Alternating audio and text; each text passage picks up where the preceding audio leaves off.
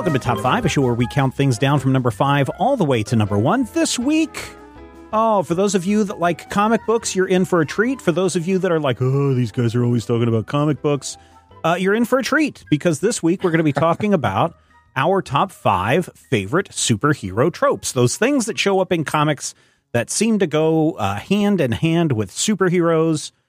I've got a list. Let me just say that. In fact, I'll start off this week with my number 5, and it is the bat signal is a trope. We could just say any kind of signal. I mean, Batman has the bat signal.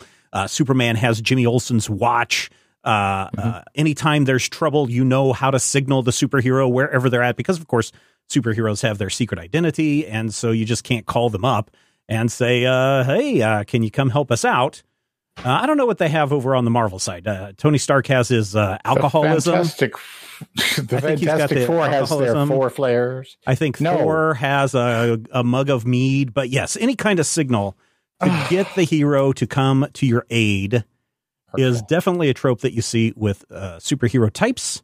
And so my number 5 is the signal, more specifically the bat signal. Matthew, what do you have for your number 5? My number 5, and this is, one of those things where there are so many that I love, but I started thinking about what comics have made the biggest impact on me. So my number 5 is based on one of my favorite ever comics, Mark Gruenwald's Squadron Supreme from 1986. And so my number 5 is the alternate company equivalent, where you have a character in the Marvel Universe who represents Superman or Wonder Woman, or you have Batman meet someone who's very clearly the Punisher with the serial numbers filed off. For a while in the 90s, they did the real thing, and it was never satisfying because it couldn't go anywhere. Daredevil can't win, Batman can't lose, but when you have like the Squadron Supreme acting as Justice League, stand-ins, you can do things like take over the world and see how terrible these things happen. Or you can have moments where instead of Hal Jordan, Green Lantern, who is just a terrible, misogynistic, hateful jerk pilot, you can have Dr. Spectrum, who in the Supreme Power series was a terrible, hateful, misogynistic jerk astronaut. And that's entirely different, distinctly and legally so, because you kind of have to when you're, playing with tropes that kind of belong to somebody else. But it's nice when Arachnaman shows up in Gotham City, or somehow the Fantastic Four is all of a sudden, they're up against a Guild of Justice. I really like it when you have that character who's standing in for a character that we actually don't own, the alternative company equivalent. All right, very good. Rodrigo is here. Hello, Rodrigo. Hey. Do you have a 5th place favorite superhero trope? Yes. Oh, please share. My number 5 is good deeds with dark powers. Oh. And this is both here and at number 5 because this was a big thing in the 90s, which is when I started reading comics. You had guys like Spawn, and you had guys like everyone that was copying Spawn. And yeah, you had a lot of superheroes who got their powers from hell or from darker places, from a curse or something like that. Obviously, that wasn't invented in the 90s, right. But it definitely came back with a vengeance in the 90s. And it's also at number 5 and not any higher because I think because of that, a lot of us kind of got tired of it. And now, that brooding, dark character off in the corner often comes up a little bit more comical. But if it's written well, it still works. And I do like to see it. So, yeah, my number 5, good deeds with dark powers. Oh, yes. All right. Got your literal son of Satan, depending on what year you get into comics. Or your heckler from Heck. I mean, that too. Ghost Rider, probably, just somebody who really blew the doors off of this trend, right? And really ushered in a whole new age of, and that's the thing is, like, the 90s were kind of doing what the 70s did, except with better paper. Yeah. Bob and Doug McKenzie. Yeah. All right. There is our number 5, and now we're moving up our list to number 4. Again, this is one that I kind of like because if you're a superhero or a good guy or whatever that you may be, maybe you're an anti-hero, you don't want people to know your true identity. So you need to wear a mask, and more than likely, you're also going to have a cape of some kind. So my number 4 is a cape and a mask combo. With that, no one will be able to tell who you are. Superman wears a cape. Batman wears a mask and a cape. Green Lantern wears a mask and a cape. Let's see, who else is a cape and mask kind of person? I guess you could say the original Red Tornado is kind of got a mask and a cape. So there you go. She's got a pot. It counts, I think. I mean, it's a mask, covers her face. Of all superheroes, I'm pretty sure there's a caped Black Canary with like the domino mask. Mm-hmm, yeah. Phantom Lady has got that. Yeah. Cape and a mask. It's a great combo. I prefer the cape and the mask over the leotard, just because I think a cape and a mask looks stylish. A leotard is just like, maybe a little bit too revealing there. I mean, there's nothing stopping you from wearing all 3. I mean, you're That's right. True. They occupy different spaces on your character sheet. Somebody's been diving into the Marvel RPG. Anyway, Matthew, what do you have on your number 4 slot? It's interesting that you mentioned the cape and mask, because my number 4 is actually in a similar vein, but I think from an earlier era. And I, as well as the good people at TV Tropes, refer to it as coat, hat, mask, or as I like to call it, the Green Hornet archetype, where your bad guy is out there and he's like, oh, you cannot stop me. And all of a sudden you get this really great silhouette of a man in a fedora with a big cape or a big cloak in the case of the Phantom, or not the Phantom, excuse me, the Shadow. And then you get that thing where you pull out and it's like, oh, he's got a little domino mask, or he's got something across his face. You know, it's kind of almost a pulp hero trope, but it shows up so much in modern comics, especially those 90s books, you know, that Rodrigo was totally into. But I also like it when Abe Sapien puts on a coat and a hat and then like a beard, or when the Thing goes out in public. You know, he's still 6'3", 500 pounds and bright orange, but he's wearing a coat and a hat and a little pair of glasses. It's the classic way to, classic Ninja Turtles too. Exactly. You're disguising yourself, but the people who use it as their costume are just amazing. If you've ever seen the first appearance of Deadshot back in like 1956 or so, full tuxedo, top hat, domino mask, and 45 caliber guns.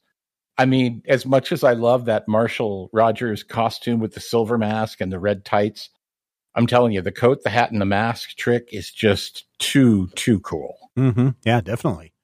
Definitely. Rodrigo, what do you have for your number 4? My number 4 is robots with strong personalities. Mm-hmm. And that can generally be any personality except for the classical, like highly analytic robot one. Like I would say Data doesn't factor into that, is not this trope, but Machine Man from Next Wave is this trope. I would say Warlock kind of fits this trope, like what is the phalanx, but he's kind of a robot guy. Definitely, what's his name? The paranoid android from Marvin.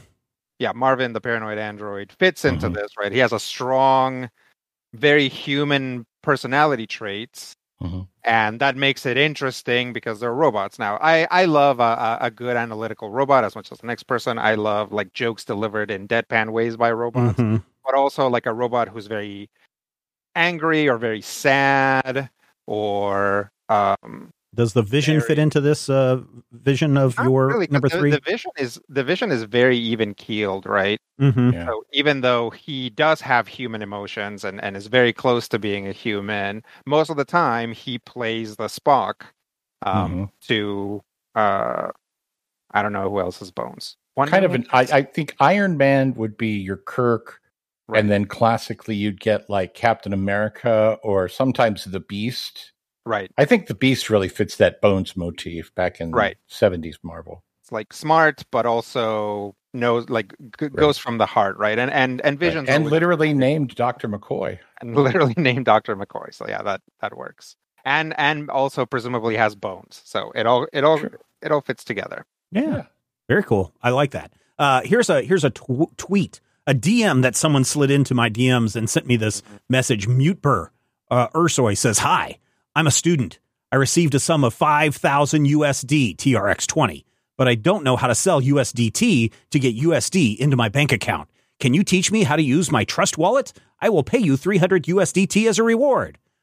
Well, Mootber, I can't help you there, but what I can do is I can point you to our Patreon page, patreon.com/major spoilers, where you can become one of our awesome people and support us at the $5 a month level, the $10 a month level. You can go higher. You can do 300 USDT if you like, and you get access to a whole bunch of other things. Plus, you get the satisfaction of joining a growing community of really awesome patrons at patreon.com/major spoilers. And who knows, maybe your money laundering scheme will work if you do it that way. I'm not going to say yes or no, but if you would like to contribute up to 300 USDT, I don't know what that is technically, but please feel free to do so. Patreon.com/major spoilers. All right, there we go. What are we up to? Number 3? Number 3 already. Number 3 already. Oh, my number 3, I think, is a good one. One of my favorite tropes is reverse good guy. In the reverse good guy trope, you have the exact same power set, the exact same, sometimes even the exact same history, but he is the evil version or the good version of the guy. I think a great example of this would be Ultraman from Earth 3. Or the, what's his name? Johnny Quick, not the real Johnny Quick, but the other Johnny Quick from Earth 3. All those guys are reverse good guys. Owlman is reverse good guy. It's Batman, but he's an owl and he's evil and he's sleeping with Wonder Woman behind Superman's back or Ultraman's back. What do they have over there in the Marvel Universe? I mean, I guess Beta Ray Bill is my guess, but there you go. My number 3. My number 3, the reverse good guy. Matthew, who do you have for your number 3? If you're keeping track, faithful spoilerites, we've learned today that Beta Ray Bill is evil, and apparently several people sold their soul to the devil. Yeah, now, exactly. My number 3 may be actually kind of two different things mashed together, because it falls under the heading both of what kind of lame power is heart, which is, hey, you've got this weird esoteric power. He can shoot fire, but what's your thing? And also what I like to call the single power superhero, where you can just fly or just run or just change the color of things. I really love when you have somebody who people are like, you're useless. You're totally useless. And yet somehow they become part of a well-oiled superheroic machine. I always use the example of Bouncing Boy. Bouncing Boy is in the Legion of Superheroes, and he is treated as a peer and a colleague by Superboy and a more powerful Superboy and another Superboy who can only do things one at a time and a Superboy who's a girl. And these four people are like, yes, this is our friend and colleague, our trusted advisor, one of our closest, people. This is a guy who is just as cool as us, they say. Well, and also because Bouncing Boy has blackmail on all of them, so yeah. Well, yeah, and his dad has a Camaro. But more importantly, if you look at, the question, what kind of a lame power is heart? If you actually watch Captain Planet, you know that it's the power of Mati that keeps Captain Planet on even keel. Earth, air, fire, and water, they don't necessarily mix well. That power of heart is the binding. It's the thing. It's the flour in your cake. When you say, hey, why is Ben Grimm one of the coolest guys in the Marvel Universe? His single power is just being a big, strong guy. I mean, there's even other monster guys in the Marvel Universe, and the Hulk is cooler because the Hulk has a color that I can actually see. But when you say the Thing is the coolest guy ever, it's because even though his only power is, I am made of rock and I will hit you really hard, he's also funny and entertaining and he never quits. And you get these moments where just going out there and being strong isn't enough. And he literally gets the snot kicked out of him and refuses to give up, refuses to stop. Why? Because, my friend's heart is the best power of all. And even if all you can do is change things to color, you can be a superhero. Remember, it was Color Kid who fixed the kryptonite cloud and made it possible for Superboy to return to the Legion in the first place. Yeah, and don't forget when they get together, it's Moida. Moida? Yeah, heart to heart. Moida. Yep. Rodrigo, what do you have for your number 3 favorite superhero trope? My number 3 is a baseball game or whatever. Oh. Yeah, this is something that I first saw probably the X-Men doing. I think the X-Men playing baseball is very much like its own trope, separate from just the general, like, everybody gets together to play a game. And yeah, so, you have characters going up against, staggering odds and megalomaniacal villains and things like that. But every once in a while, there's a lull and everybody gets together and they play baseball and they use their superpowers to do something besides fighting. And that's fun and interesting to see every once in a while, right? If you're a fan of Twilight, this trope literally shows up pretty early on, I think. You can play vampire baseball. Right. So yeah, it's just like baseball, but it sucks. Yeah, it's just like baseball, but darker because you have to do it when it rains. So yeah, a baseball game or whatever game, but for some reason, I think for a long time, baseball was just kind of the thing. Like the Avengers did it and the X-Men did it. So for a while, the Avengers and the West Coast Avengers had an annual game between them, an intramural coast-to-coast game. Sure, yeah. That always got interrupted. Yeah. Speaking of interruptions, I have a little cat in here who we're making sure is not chewing on wires. Anyway, we are up to, number 2? Now, here is a superhero trope that I just love to hate, but it's still a favorite. Ill-defined powers. Here is a hero that can kind of just do everything, but we don't know why they're able to do kind of like everything, even though their power set may be, I have the power of empathy. I also have the power to read your mind. I also have the power of telekinesis. I also have the power of mind wiping you. I also have the power of swapping your power set with my power set. Completely ill-defined, and yet that character will still be in the final season of The Flash. But ill-defined powers, my number 2 favorite superhero trope. There we go. Matthew, what about you? Ill-defined powers are the bread and butter of comics. Well, certainly of the Flash television series. If your powers are too well defined, you're not any fun. No, you can be totally fun. Right? No, you can't. Like there's heroes or there's characters that don't have well-defined powers that just carry series for years and years. Yes, that's very true. Yes, I'm looking at you, Captain America. What? Matthew, what do you have for your number 2? Is it a real shield? Is it a laser shield? Make up your mind. Is it adamantium? Is it vibranium? What is it? I picked a really bad day to stop sniffing glue. My number 2 is one that I like to call She Takes After Her Dad. I believe the TV Tropes calls it super powerful genetics, where if you have powers, even if you got those powers from a bolt of lightning, even if you got those powers because an alien came to Earth and handed you a glowing ring, your little one is going to have powers, and they're probably going to be a take on your powers. Even though that's not how genetics works, that's not how anything works. Comic writers don't have to learn biology. So you have this thing where, you're a Kryptonian, you marry Lois Lane, you have a half Kryptonian baby, but he's somehow just as powerful as you. Why? Who knows? Just move on with it. You have the thing where, they gave me a ring in 1939, and so my daughter is born green and glowing, but it turns out that my son is made of shadow. Woo. I have no idea why this is such fun for me, because I really love it when the rules are completely broken.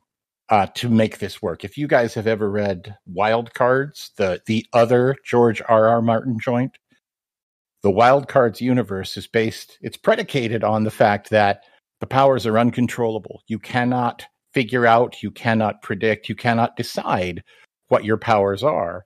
And 1 in 10 people gets powers. 2 or 3 of them turn into monsters and the rest just die. And yet somehow there's a character named Mistral who has the exact same powers as her father, Cyclone. Why? Because it made for a good story this one time. And there's actually a point in one of the books, which of course was based on George R.R. Martin's role-playing game, Champions Role-Playing Group, where they had to literally take the premise of the book and explain the existence of this character. And there's like a chapter and a half explaining how this happened, and somehow he almost psychically affected her DNA while she was in the womb. And I'm like, yeah, okay, that's great. Why does the Hulk's son have superpowers? Well, because he's a Hulk. Why does the Hulk's son, who would have been born before the Hulk was irradiated, still have superpowers?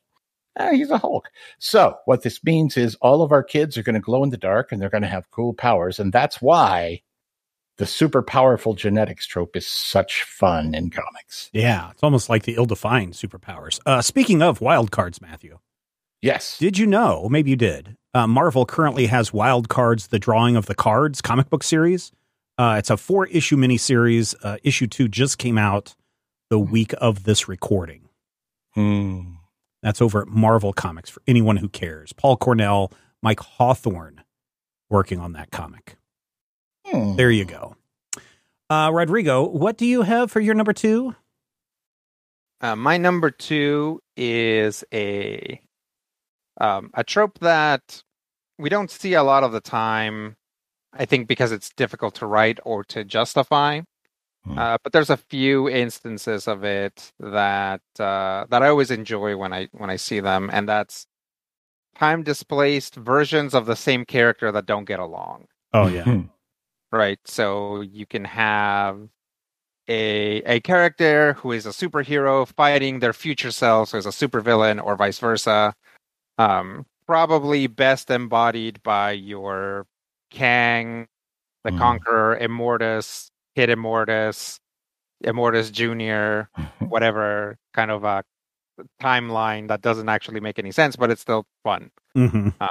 This idea of like a character who will eventually become a bad person, but for now they're not. And, are we ever going to see the moment when it happens? And will it be anywhere near satisfying as just having both of them like argue while they zap each other with lasers? Probably not.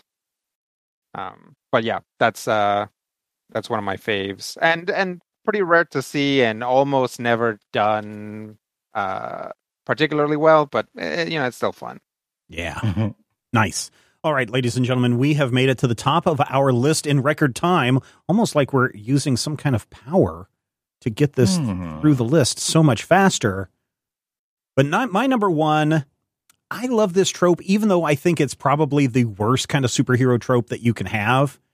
I call it the I created you, you created me trope, where either the villain created the superhero or the superhero created the villain. And there's always this, not quite a Janus, but definitely these are from the same kind of origin. Like, oh, my lab is on fire. Superman came in and blew out the fire. Superboy came in and blew out the fire and also blew out all of my hair. Curse you, I will become a villain and take him down step by step. Just these silly symbiotic relationships that you have between the hero and the villain. If you look at the 89 Batman movie, that's essentially what that trope is. Who created who in that situation. And I find it so fascinating that so much of the time we look at super villains and superheroes and it's like, well, on the day that you got your powers, you turned off the electricity in that room. And that is why I am called the Shocker. And so I'm going to take you down for the rest of my life, Spider-Man, and shakes his shocker fist at you. But yeah, it's the I created you, you created me trope that I think is the best superhero trope out there. And I think if you're not using it, then you're failing your readers. So there you go. Matthew, what do you have for your number one favorite superhero trope? My number one favorite superhero trope as of today, August the 20-something, 2022, it will change. It might change within the hour. But right now, as of this moment, my number one superhero trope, color-coded Sentai team. I can see this that. is important. I hate team costumes. I hate black and yellow costumes. Everybody is in the X-Men. Yeah. I hate when the Avengers put leather jackets over perfect, cool uniforms like Hercules' whatever the hell Hercules wore. But I love it when they're slightly different and they're each one a little bit, customized. You have the red guy and you have the green guy and you have the pink guy and you have the green girl. You have all of these characters, but each of them is kind of easily defined visually by color. But more importantly, after a while, because, we started seeing this with Gatchaman in 1972. After a while, all that stuff. Yep. Yeah, 45 years of Super Sentai, which turned into Power Rangers, which turns into, thousands and thousands of knockoffs. You've gotten to the point where the colors almost have personalities of their own. Red is the leader. Blue is the lancer. Yellow is the wild card. Green is the clown. Black is the serious guy. You have these really cool things that have come up where you can actually have a character who, say, like a few years ago, we had a character who was both a Gold Ranger and a Silver Ranger for two different teams. And he was this two-faced person going back and forth, but he somehow managed to embody traditional Gold Ranger tropes and traditional Silver Ranger tropes. And it's just truly bizarre. Did he get two different paychecks? Creepy. Yes, he did, actually. I don't know if he got paid. Double dipping. It was a weird season because they had it was another Lupin, Arsène Lupin themed season. So it was 3 thieves and 3 cops. And so these 3-person Sentai spent the whole season clashing and finally at the end came together as sort of a team with their 6th Ranger, who was at that point technically their 7th and or 8th Ranger. And skip it. Just go ahead and ask D&D Brian. That's what I usually do. But when you really do get, Jeff Johns loves it. He did it with Shazam. He did it with the Green Lanterns. Marvel loves it. Marvel will do this all the time where you'll have like a bunch of guys, say in the Global Guardians. It's like, hey, not the Global Guardians, excuse me. The, what do you call those guys? The X-Men's? people. The X-Men's blue, X-Men's yellow? The Imperial Guard. Oh. The Imperial Guard, where you have like a red leader and an orange weirdo, and then you have these just bits and pieces of you get them, and they're not wearing the same uniform. That is the big flaw of the Earth 247, the reboot Legion that Steven loves. The big flaw is they had the same costume. You need to have costumes slightly different and different colors. And no, Cosmic Boy, pale scarlet is not really a color. You're just wearing pink. It's whatever he wants to call it. He wants to call it salmon. It's salmon. He wants to call it million. Yes, if that's what he wants it to be called, then that's what it shall be called.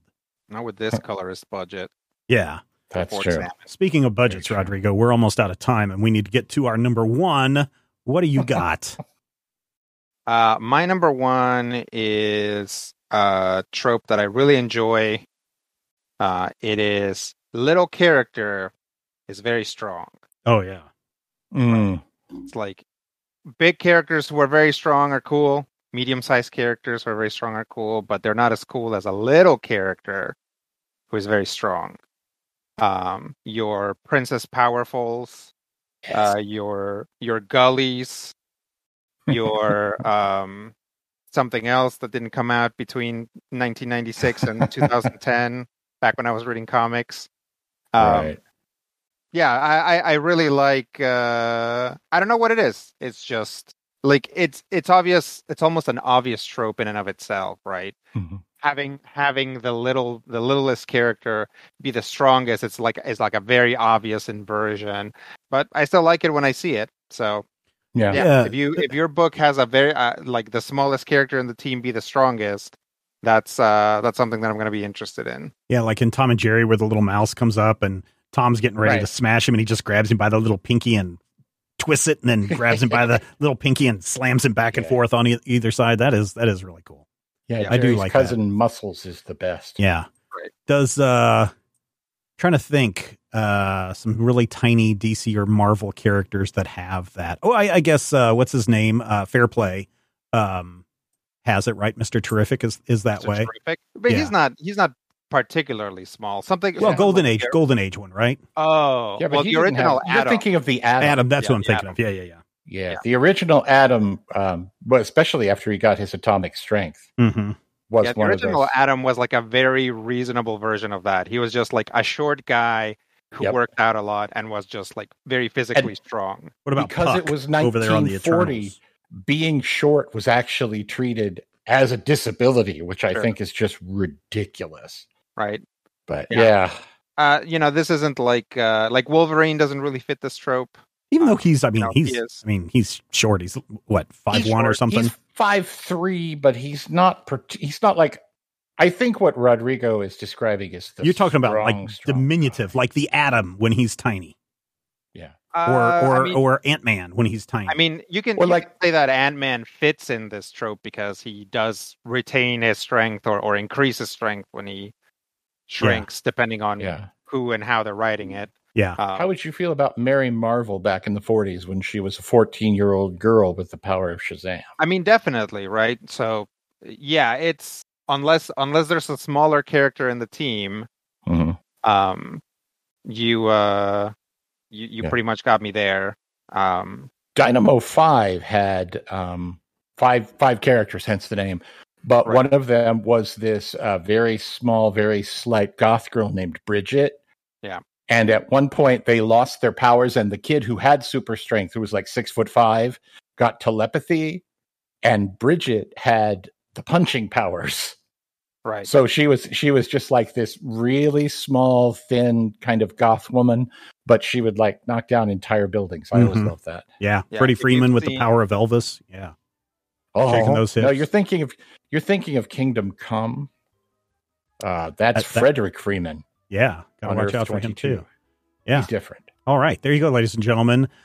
Top 5 favorite superhero tropes. We've shared ours. Now it is time for you to share yours. And the best place to do this is over at the Major Spoilers Discord server. You can join the Discord server for free. There's a link in the show notes, people. All you got to do is click on that link.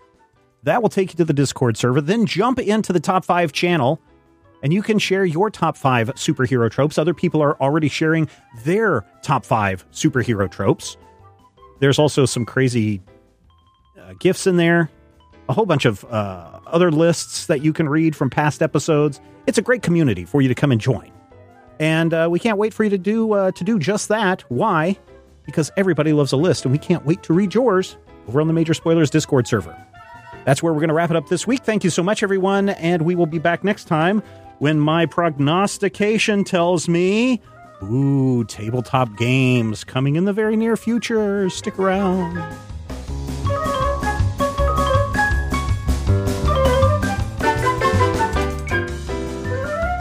This podcast is copyright 2022 by Major Spoilers Entertainment, LLC.